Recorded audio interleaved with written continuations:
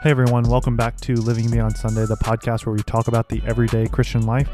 My name is Jonathan Sams and I'm back here with Pastor Mike.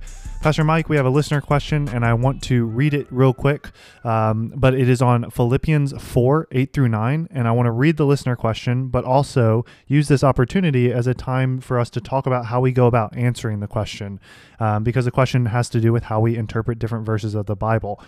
And so the question is on Philippians 4, 8 through 9, and I'll read that verse in just a second, but the question is, what is Paul talking about in this verse?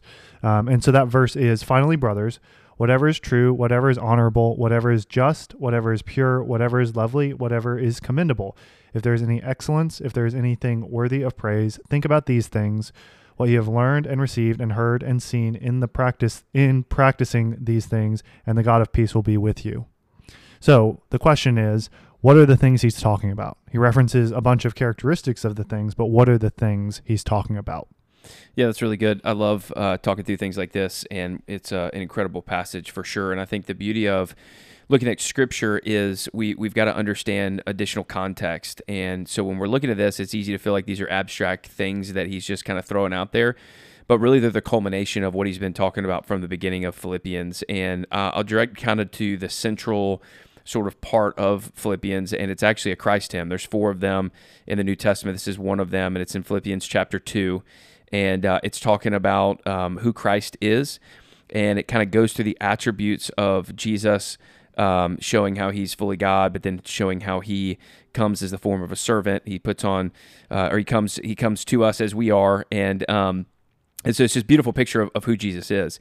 And so I hold that up because with that being the center of Philippians, it is also the scope that we look through in order to interpret this passage. And so when we want to know like what is honorable, we look at Christ, and we want to know what is, these different categories as we walk through them, what those things look like, we look to Christ. And this is where I think it's really helpful to understand. We talk about this a lot, but like gospel glasses, it is the lens in which you view life in light of who Christ is. And so when you look at these things, you're like, man, what does that mean? It's like, okay, well, how did Christ model these things for us?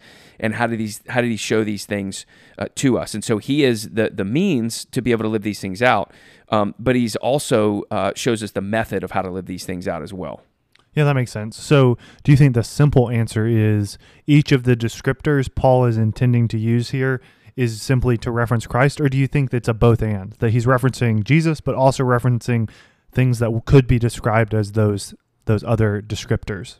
I think it could be both and, if I'm understanding your question correctly, as far as, these are descriptors of who Christ is, but they're also characteristics that play out because Christ is in us. Right. And so I think when he talks about, whatever is honorable, what does honorable look like? Well, Christ is the model of honorable. And in Philippians 2, he lowered himself to the point of a servant. And so it's honorable to have on the characteristics of being a servant. He says, whatever is pure. Well, what is the mark of purity? Christ is. He was perfect in our place. And so when we look at what does purity look like? That we look at Jesus and say, how did he walk that line? And how do we look to him to help shape our purity in this life? And he said, what is commendable? Well, how do we know what things are commendable? Well, we look at the perfect Savior of the world who came and lived in our place and say, well, what things were commended in him? The Father says, this is my Son in whom I'm well pleased. So that means that, we want to look at his life because it's a pleasing life, and we want to emulate that as much as we can. And again, the only way we can do that is by looking at his finished work. And so it's the gospel to us and the gospel through us. And then he talks about, anything that, is there any moral excellence, if anything praiseworthy, dwell on these things.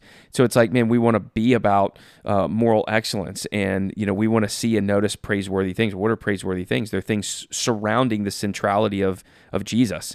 And so we want to dwell on things that are aimed at who he is and exalting who he is.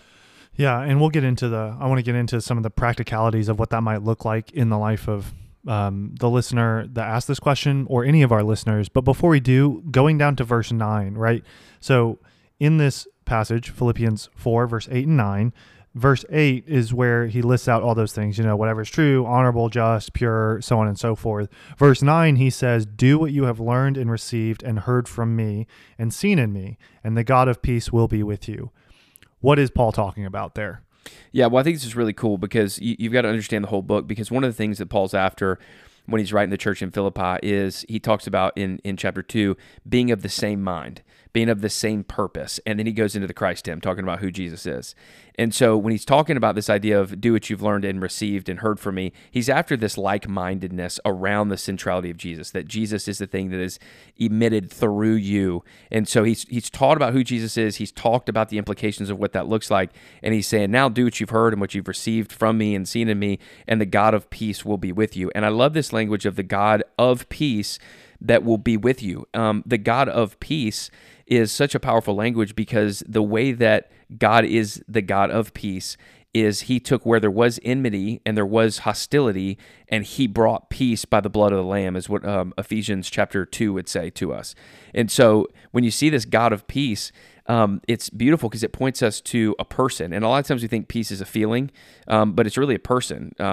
Jesus is the Prince of Peace. And what he does is he comes and he mitigates where there was hostility. So there's hostility between us and God because of sin and the catastrophe that's there. Ephesians 2, we're children of wrath.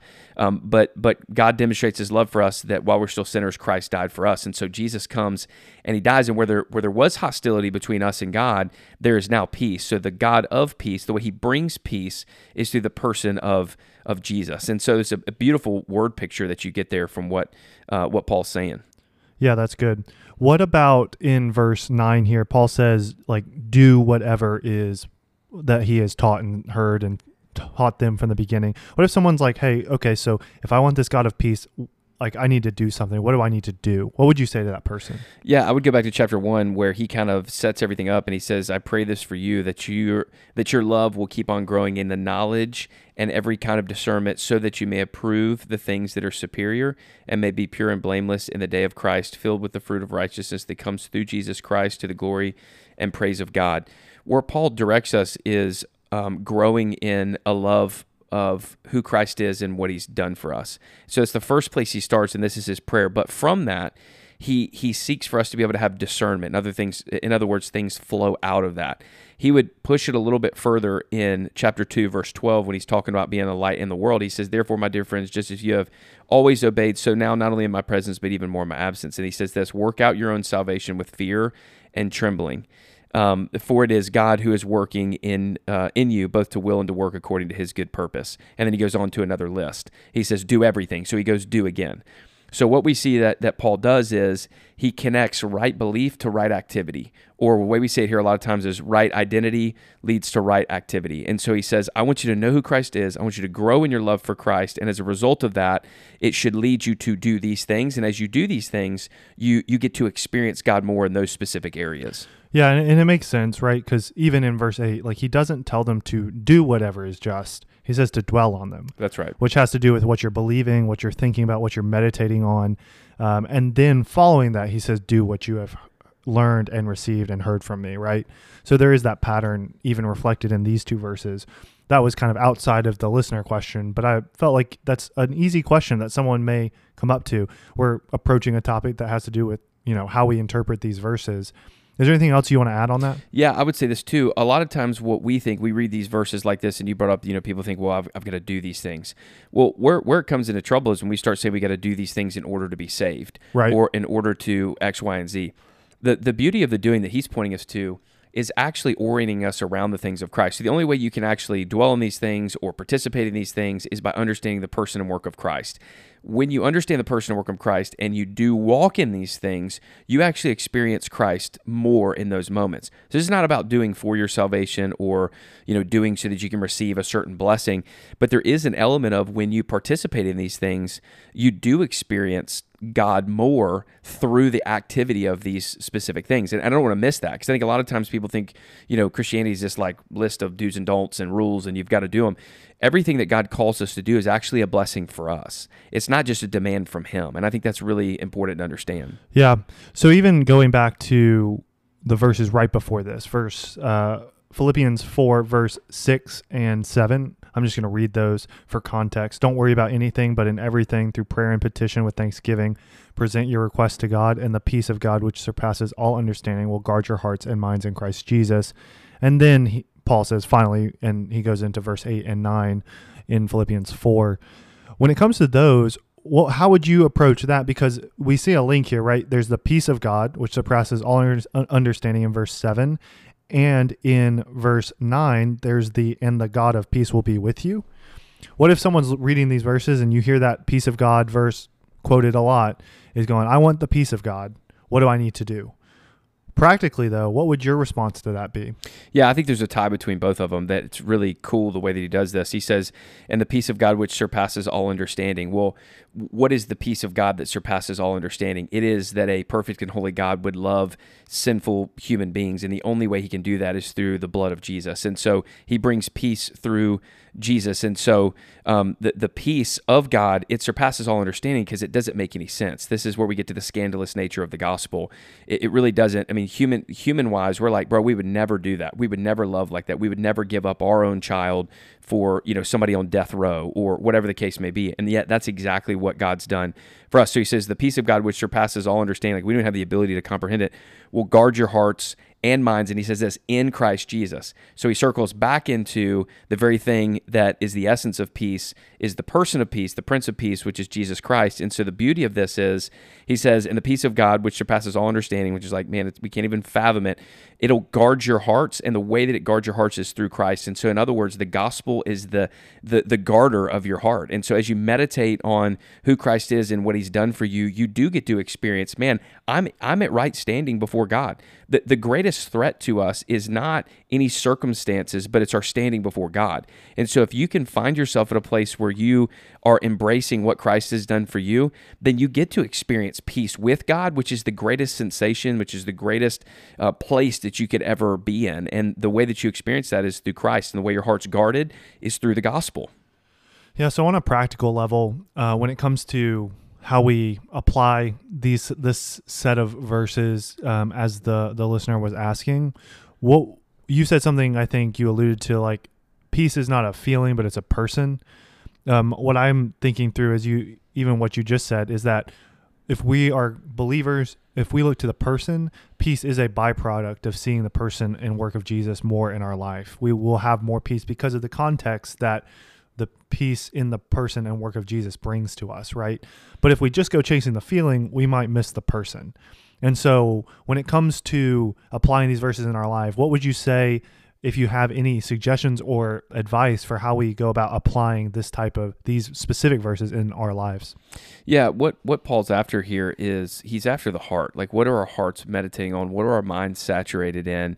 And I think the beauty, to your point, is when we do see the peace that's been extended to us through Christ, and that we're guarded in that peace, we're held in that peace by Christ. So his saving work not only saves us into a relationship with God right now, but for all of eternity. So we're guarded not by even our ability to hold on, but by Christ's ability to hold on, which is perfect and insurmountable as far as his strength. It really does. When you hold that up against the things of the world, everything else pales in comparison. In other words, if we think that peace is a feeling and we're chasing it through different things like finances or comfort or conveniences of this life, we're never going to find what we ultimately need, because again, the greatest deficit that we face is not circumstances in this world, but our standing before God. And so the more that we're secure in our standing before God and understanding who he is and what he's promised for us. And again, keep in mind this, we've got to understand the robust nature of peace. This is not just peace right now, but peace for all of eternity, meaning that one day Jesus will return and he will finish what he started, which means us with him forever in a relationship with him where there's no more tears, no more pain, no more hurt. There's this beautiful thing that awaits us. The peace of God guarantees us that. And so it means that we can endure in this life because we know what awaits us and we know that we have peace with God. And that is ultimately the greatest thing that keeps us in the most stable place, that the world may be shaken on all fronts and everything may be going awry. But if we're confident in our standing before God, we can rest in that and we can trust in that and we can find stability in the midst of chaos. And so I think leading out of that, when you understand that, and he starts talking about finally, in addition to, he's like, hey, kind of the ending closing remarks where he's like, here's where you kind of need to set your mind on. He's saying, in light of who Christ is, in light of what he's done, man, be about these things, because these are the things that Christ was about for you. And so you respond by being about these things. And as you're about these things, it's going to keep you centered on him, and you're going to get to experience more of him in the midst of all of that. Yeah, that makes sense. What any last pieces you would want to add before we close? I think that gives a pretty good picture of how to interpret these verses, how to apply these verses, and how we go about just interpreting some scriptures in general that may seem like they're telling us to do one thing, but in proper context are really just telling us to dwell on Jesus. Yeah, I mean, I think just taking this, even the where the question started, verses 8 through 9, when he talks about, whatever is honorable, whatever is just, Right. whatever is pure, whatever is lovely, whatever is commendable, if there's anything of moral excellence, and if there's anything praiseworthy, dwell on these things. And then he says, do what you've learned and heard and received from me, and the God of peace will be with you. I think for me, as I read that, I walk away going, man, what is the main focus of my life right now? Is my mind aimed at trying to participate in these things based off of how Christ has fulfilled these things to me? In other words, is the gospel flowing through me? Where is my mind? Where is my heart? Is it on these things? Because I think so often our minds are not on what's honorable. It's not on what is just. It's not on what is pure or commendable or praiseworthy things. It's easy for us. We live in a culture of negativity and social media, and I see the next best thing, and I'm jealous or envious, or I don't like where I'm at, or I'm frustrated with where I am in my job, and I didn't get the promotion. And we find ourselves in a place where we're actually not doing this. Why? Because we're banking on peace to be a feeling that we experience through our circumstances and not through the person of Christ. When Christ is your peace, the thing that has bridged the gap between you and God and the hostility that was there, then it resets your mind to go, man, I do want to dwell on these things because I understand those circumstances won't change anything for me emotionally. But these things that I participate in, I get a chance to experience more of God in the process. Yeah, that's really good. And that's a good spot to close. Thank you for sharing your thoughts on that. But hey, if you're listening and you have any questions, please feel free to email those to us at pastormike@imageatl.com. We just recently went bi-weekly, so we will be releasing this podcast every other week on Fridays. So please send us your questions. We love feedback. Share this with a friend. Give us a like, follow on Spotify or Apple Podcasts, whatever you're listening to. And we look forward to talking to y'all in our next episode in a couple Fridays away.